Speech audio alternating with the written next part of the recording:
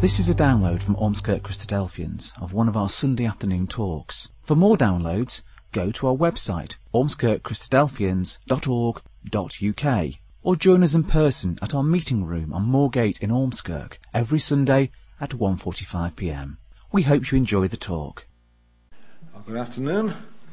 Whoever will save his life shall lose it. And that's a saying of Jesus which is recorded in all three of the synoptic gospels and which appears on more than one occasion. Something like it was said 3 times. Some of them are only recorded in one gospel. Sometimes it's all 3 of them. The main reference, I think, is in Matthew 16. So if we go to Matthew 16 and verse 25, this is where we first, it's not where we first read it. Jesus had already said this, but I think this is one of the more explanatory passages about it. So Matthew 16 and verse 25, for whosoever will save his life shall lose it, and whoever shall lose his life for my sake shall save it. So what you can think of that, the context, let's think of that. The context is that Jesus has taken the disciples away from Galilee. He's got away from the big crowds that gathered when Jesus, almost when he went into a city in Galilee, says Mark, couldn't go in public, because if he went through the gates, a crowd gathered immediately, and people came in from the surrounding countryside to be healed, or to bring people who are going to be healed, or to hear him speak. So we've gone away to the area around Caesarea Philippi. That was a much more Gentile area. Jesus wasn't so well known there, so he could get away from the big crowds, and he is then preparing for a change in direction in his ministry by asking the disciples what men think of him. So if you go to verse 13 of Matthew 16, this is the beginning of it. When Jesus came into the coasts of Caesarea Philippi, he asked his disciples, saying, who do men say that I, the Son of Man, am? So he's asked, who do people think I am? He's been teaching for some years. People have heard him speak. They've seen him do miracles. They've been healed by him.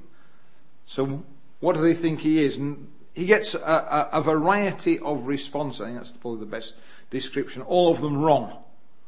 And that's in verse 14.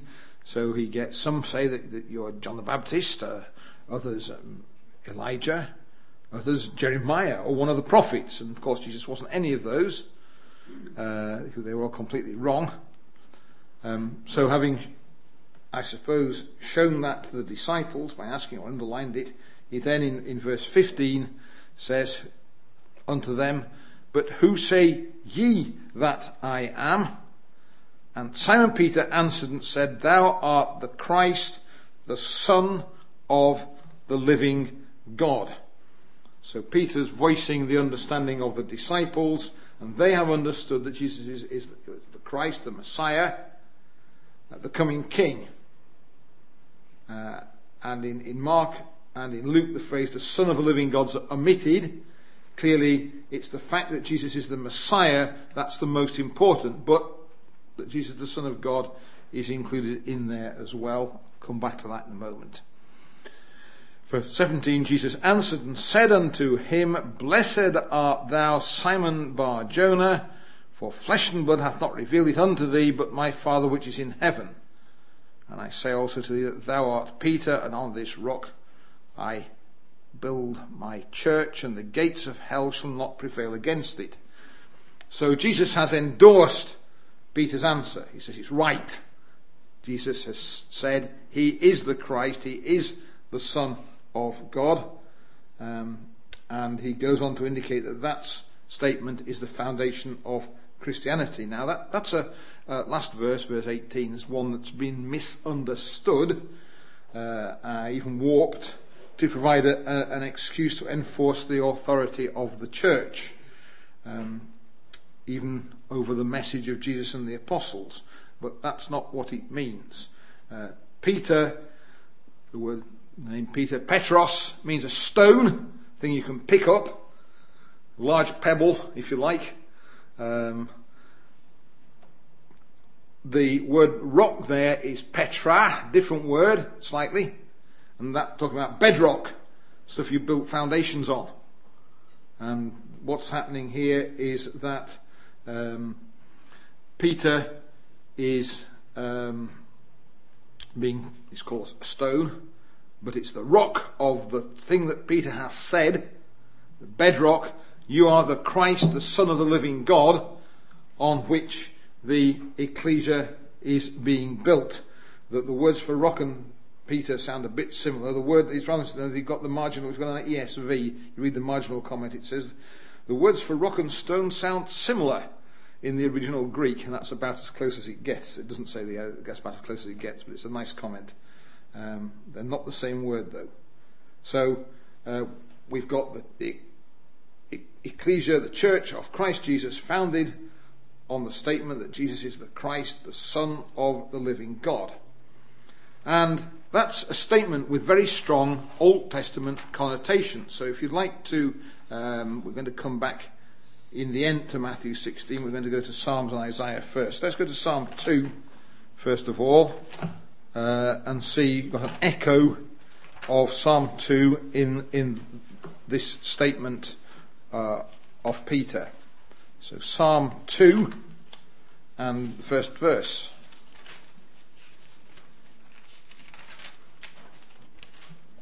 Psalm 2, verse 1. Why do the heathen rage and the people imagine a vain thing? The kings of the earth and themselves set themselves, and the rulers take counsel together against the Lord and against his anointed, saying, let us break their bands asunder and cast away their cords from us. So we've got there this word anointed. And that's a translation of a Hebrew word, and the Hebrew word is Messiah. It's a word that we're often familiar with because it's got the oratorio by Handel called after it. If we translated that word into Greek instead, we would have got Christos, Christ. So he's saying the rulers take counsel together against the Lord, that's God, and against his Christ, saying. So when Peter says you are the Christ, he's talking about this person who is called out to rule the nations here in Psalm 2. So it's Christ in English, really, the same word. And the status of the Messiah is indicated a little bit further down the psalm. Here we've now got the Messiah, it being a poem, we've got the Messiah speaking, what the Messiah might say in the future when God does rule the kingdoms of the world. Verse 7, I will declare the decree. The Lord hath said to me, thou art my son. This day have I begotten thee. Ask of me, and I shall give thee the heathen for thine inheritance, and the uttermost parts of the earth for thy possession. Again, you've got Authorized Version, English translation. The heathen, it's talking about the nations. It's the nations that don't serve God. We've given that different connotations nowadays. But he's really talking about all the nations that don't serve God are going to be brought under the control of the Lord's anointed, the Messiah, the ruling king. So this is a picture of a very powerful character, someone who is going to rule the earth under God, someone who can legitimately be called the Son of God, not just a Son of God, but the Son of God. And Peter has reminded us that Jesus is this person.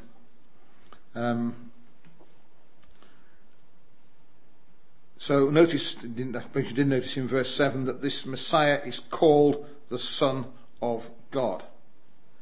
And what's happening is that this psalm, and there are other psalms which say the same thing, it's talking about a period where this ruler begins to rule. And in Psalm 2, the nations are not liking the idea very well, and they are rising up against God and rising up against the Messiah. But that's a fairly pointless thing. It talks about, verse 4, he that sitteth in the heavens shall laugh, the Lord shall have them in derision. Then he shall speak unto them and in his wrath, and vex them in his sore displeasure. Yet have I set my king upon my holy hill of Zion. So rebelling against God is a bit of a pointless exercise. It isn't going to get you very far. It might even bring more trouble on you than you already have. And in the end, the nations have to submit to the will of God, and what is ushered in then is a kingdom of peace and of prosperity and of calm, and there are pictures again of that throughout the Bible, but I'm just going to pick one so we can have a quick look at what it's described as being like, and that's in Isaiah 11 verse 1. Just read a passage there which describes what this time is to be like. Incidentally, in verse 1 of Isaiah 11, it talks about Jesus having been descended from Jesse, one of the ancestors of David the king, also an ancestor of Jesus. So let's read it. There shall come forth a rod out of the stem of Jesse, and a branch shall grow out of his roots. And the Spirit of the Lord shall rest upon him, the Spirit of wisdom and understanding, the Spirit of counsel and might, the Spirit of knowledge and the fear of the Lord. And shall make him of quick understanding in the fear of the Lord. And he shall not judge after the sight of his eyes, neither reprove after the hearing of his ears. But with righteousness shall he judge the poor, and reprove with equity the meek of the earth. And he shall smite the earth with the rod of his mouth, and with the breath of his lips shall he slay the wicked. And righteousness shall be the girdle of his loins, and faithfulness the girdle of his reins. The wolf also shall dwell with the lamb, and the leopard shall lie down with the kid and the calf, and the young lion and the fatling together, and the little child shall lead them. And the cow and the bear shall feed, their young ones shall lie down together, and the lion shall eat straw like the ox, and the sucking child shall play on the hole of the asp, and the weaned child shall put his hand on the cockatrice den. They shall not hurt or destroy all my holy mountain, for the earth shall be full of the knowledge of the Lord, as the waters cover the sea. And it's talking about a period much different from the troubles that we have at the moment. It's talking about a time in the future when God rules on the earth, and everything is put to right more than we can even imagine, really. It has to get very poetical to talk about it, because it simply, if it described it in detail, it would take forever. Now, going back to the gospel account, Peter has just voiced the idea that this Messiah is Jesus, or Jesus is this Messiah, the coming King, and Jesus has confirmed that this understanding is correct. So the first target, as it were, of Jesus' mission has been met. He has explained who he is to his disciples. And that actually takes more than half of the time between his baptism and his crucifixion. Anyway, let's go back to verse 21, because he now has to explain what's going to happen next. So Matthew 16 and verse 21. From that time forth began Jesus to show unto his disciples how that he must go unto Jerusalem and suffer many things of the elders and chief priests and scribes, and be killed and be raised again the third day. The ultimate point of Jesus' ministry was that he was going to be crucified, dead, and buried, and then to rise from the dead, the first day of the week. And by doing this, he was to provide a route for the forgiveness of the sins and the rebellions of mankind against God. The disciples would see his death, or at least some of them would. Some of them were in hiding by that point, but Peter at least was there to see it, and so was John. And they would be witnesses to his resurrection, all of them. And they would then need to take the news of the death and the resurrection of Jesus and his coming kingdom together with the whole kingdom of God, and take that out into the world and explain that to people from Jewish background, people from Gentile backgrounds. All sorts of people would have to learn about that. And Jesus is making sure they understand it beforehand. They didn't very much.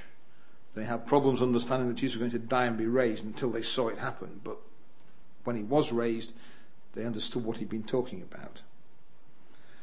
And that's the point of the saying, this idea that they're going to have to go out and take the message out is the point of the saying we're investigating.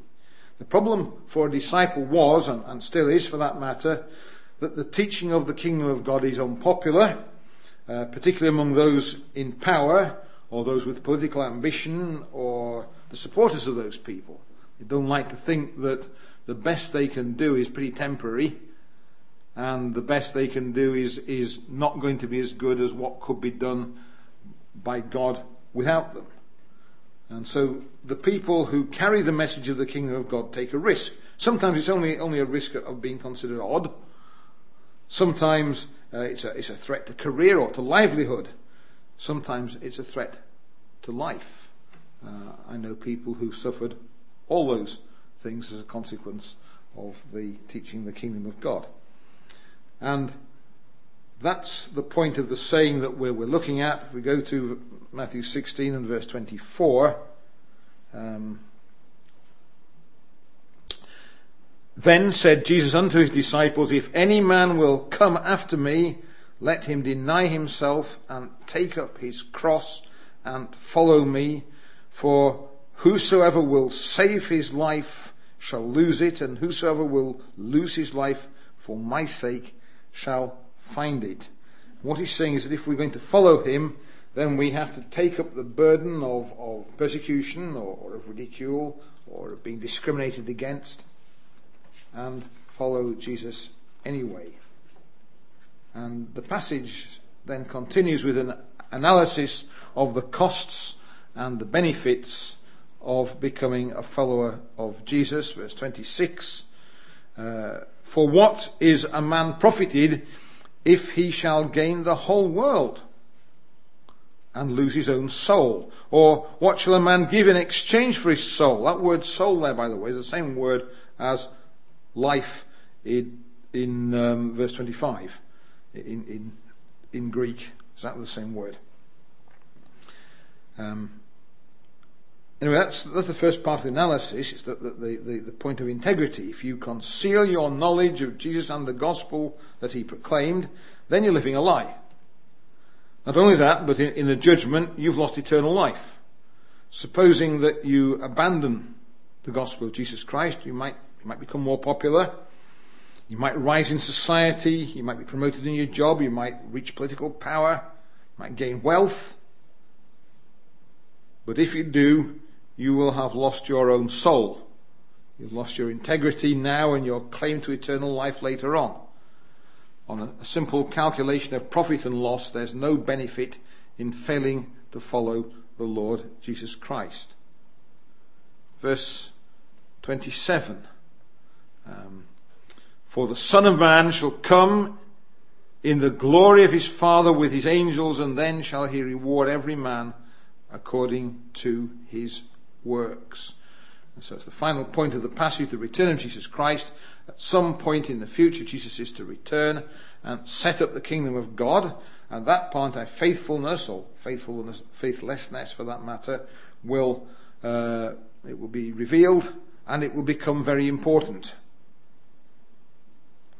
Now, let's look at a parallel account. The same sayings, they appear in Luke's Gospel in chapter 9 and verse 23. And it adds another couple of points there. So Luke 9 and verse 23.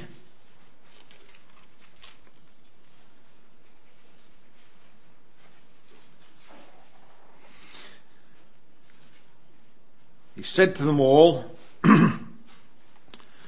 if any man will come after me, let him deny himself and take up his cross daily and follow me. And the word daily is the additional word in Luke that doesn't appear elsewhere.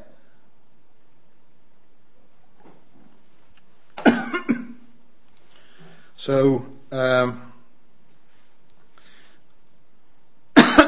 if you take up your cross, it's not something you do once and then forget. It's something that you have to carry on doing day by day. That's what's being said here.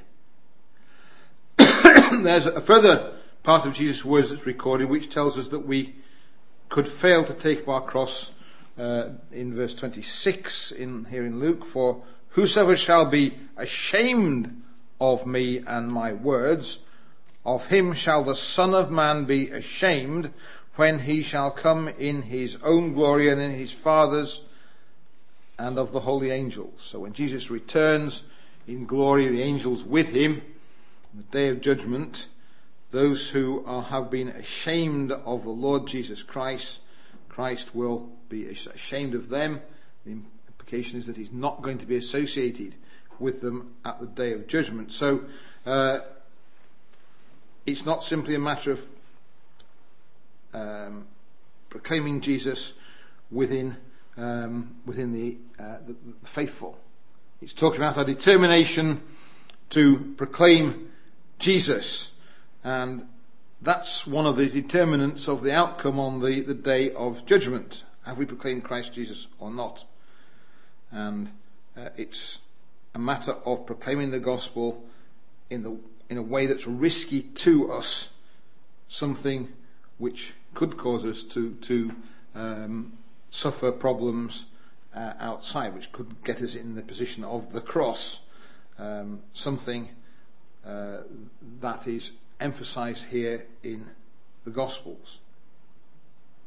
Well, let's look at another occurrence of the same saying, this time in Matthew's Gospel again. We were looking in chapter 13. Let's look in chapter 10 now and verse 32. So it's a little bit earlier in Jesus' ministry. Matthew 10.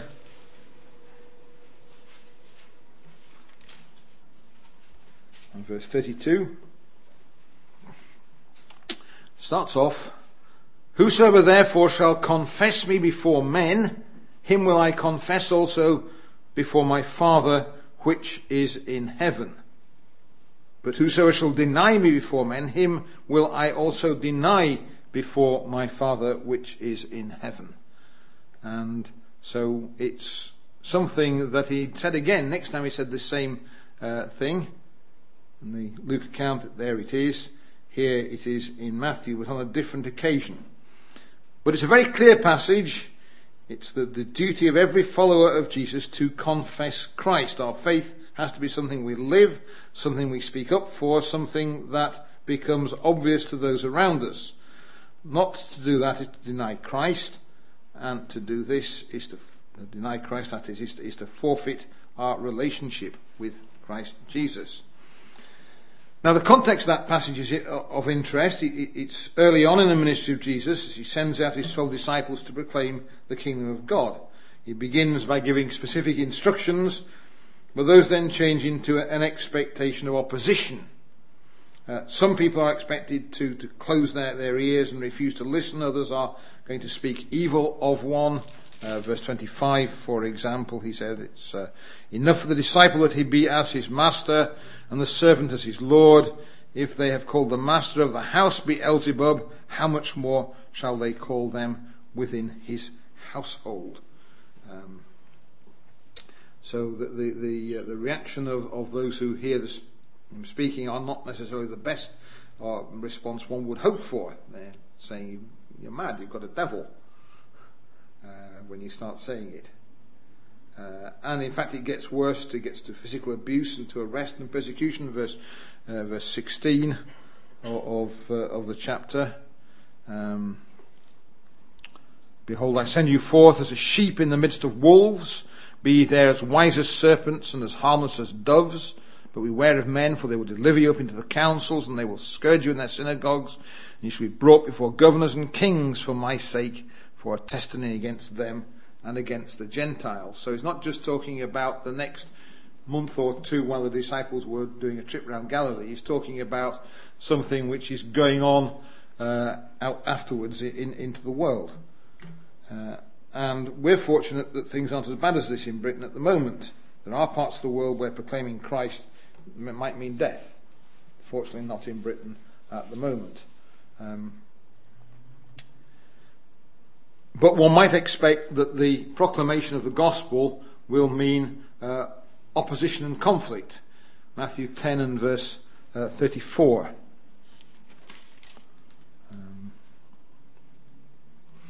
Think not that I am come to send peace on earth. I came not to send peace, but a sword. For I am come to set a man at variance against his father, and the daughter against her mother, and the daughter-in-law against her mother-in-law, and a man's foes shall be they of his own household. And that is the outcome, possible outcome, of proclaiming the gospel. Those who reject the gospel will often do so emphatically and use all sorts of pressure against those who proclaim it. While the kingdom of God will bring peace, in the meantime, one might expect to find violent and unpleasant reactions from even one's own family. That's what it's saying. Sometimes you find people who pick that out and say, oh, that contrasts with the kingdom of God, the peace of the kingdom of God, and it does. But they're talking about two different times. This is talking about the time before the kingdom of God, where teaching the kingdom of God, where telling people how to reach the kingdom of God is likely to be opposed by others around. In Britain it's down to just ridicule. If you try it in Iran, it gets a bit more difficult. Anyway, the next couple of verses then bring something familiar. Verse 38, he says, and he that taketh not his cross and followeth after me is not worthy of me, and he that findeth his life shall lose it, and he that loseth his life for my sake shall find it. And we've got the saying that Jesus repeated a few chapters later that we looked at before. Now it's possible, I suppose, that these words aren't in chronological sequence. It's a common literary device in Jewish writings to arrange materials by subject rather than by chronology. And there are other places where Matthew does that, so Matthew uses that device. But probably he did actually say it at this point. It fits in nicely into what he's saying to the disciples here. It might have been a bit difficult for the disciples to make sense of the reference to a cross that early in Jesus' ministry. They only start talking about the crucifixion, chapter 16 and thereafter. But the message that the passage before does show the context of that saying. It's very clear about proclaiming the gospel of Christ Jesus. Doing that won't make us respectable. It won't make us popular. We might be ridiculed. We might be criticised. We might lose social standing. We might even lose more than that. But our duty is to proclaim the gospel. So let's go on now to look at the third occasion on which Jesus uses the expression we're looking at. And this time the occasion is recorded only in the Gospel of Luke. It's Luke chapter 17 and verse 26. So Luke 17, verse 26.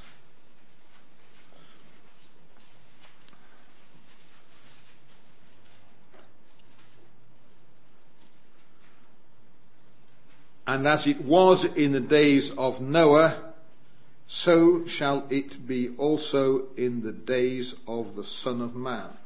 He's talking about events just before the return of Jesus. That's what he means by the days of the Son of Man. Verse 30 refers to the same period. Even this shall be in the day when the Son of Man is revealed the same time. Now, as he's saying, well, it'll be like as it was in the days of Noah, and we also get a picture of the days of Lot, which is a little bit easier to understand, so look at that one first. Luke 17 verse 28.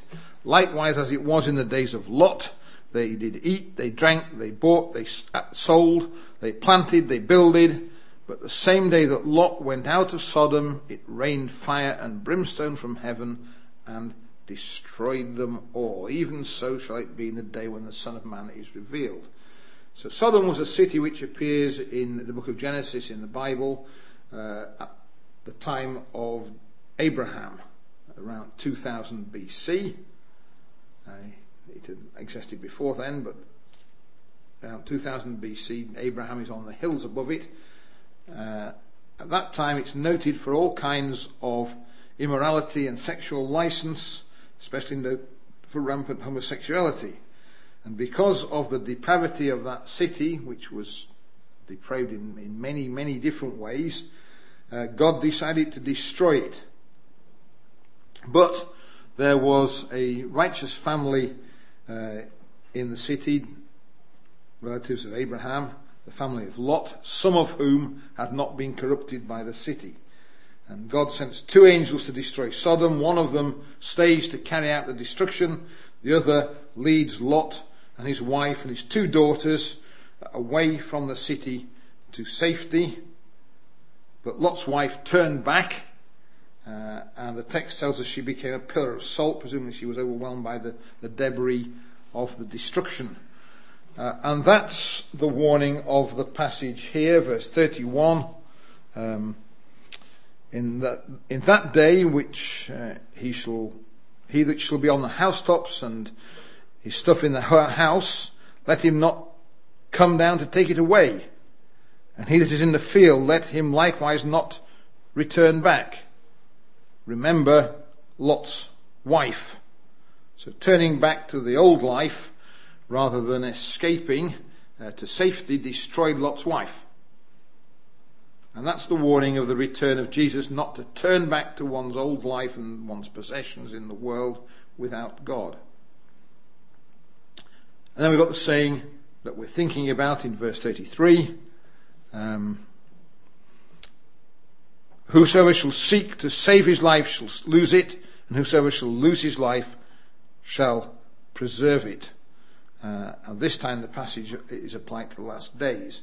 But it's quite likely that the meaning is similar to that of the meaning in the other two occurrences. That would fit nicely with the context. It would fit the main point of the account. If this is a correct interpretation, then it refers to attempting to preserve one's life outside Christ and looking back to preserve that rather than seeking to proclaim the kingdom of God. Look at the context. Verse 32, remember Lot's wife. Lot's wife turned back to the comfort of Sodom rather than escape the destruction that was coming. Or verse 28, let's just read that out. Likewise also as it was in the days of Lot, they did eat, they drank, they bought, they sold, they planted, and they builded. Sodom was noted for depravity, but it isn't the depravity that's mentioned here. What's mentioned here is the ordinary things of life, things that we do without thinking about. We buy and sell. We've all eaten fairly recently, lunchtime. We all drink. We buy things. If we're in the right line of business, we sell things. We plant. We build. None of us would see anything wrong in those. Marry and give in marriage. There'd be marriages in this very room. And we aren't ashamed of them. But those are the things of a life outside the gospel. So they're not blameless in themselves. They're not, guilty in themselves. Nothing wrong with them in themselves. But if that's all you do, if that's where your thinking is, we concentrate entirely on the eating, the drinking, the marrying, and the giving in marriage, then, and we're not thinking about God, the missing item there, then, and we're not proclaiming the kingdom of God, then we're in there with the people of Sodom. That's what it's saying. Or it says back into verse 26, for Noah, as it was in the days of Noah, so shall it be also in the days of the Son of Man. They did eat, they drank, they married wives, they were given in marriage until the day that Noah entered into the ark, and the flood came and destroyed them all. And they were so full of the ordinary things of life. And again, Noah's time was days, it says, were full of violence. That's a bad thing. But it doesn't mention that here in Luke. And while one can expect both the bad things of Sodom, the sort of permissive society, I think, using a very old-fashioned word to talk about it, or the things of Noah, the violence, you can expect those in the last days. That's a sign. Nevertheless, the exhortation is the people who were engaging themselves in the ordinary things of life to the point where they didn't think about God anymore. And therefore they didn't pay attention to the flood. They were so busy in buying and selling and eating and drinking and marrying, giving in marriage, that when the ark there, couldn't miss it, sang aside for an ocean liner in the middle of dry land, and suddenly the ark was shut up and it began to rain and the water started to rise, they suddenly realized that maybe they hadn't been going down the right direction. It's too late. And that's the warning, is that we don't want to be like that ourselves. Now, there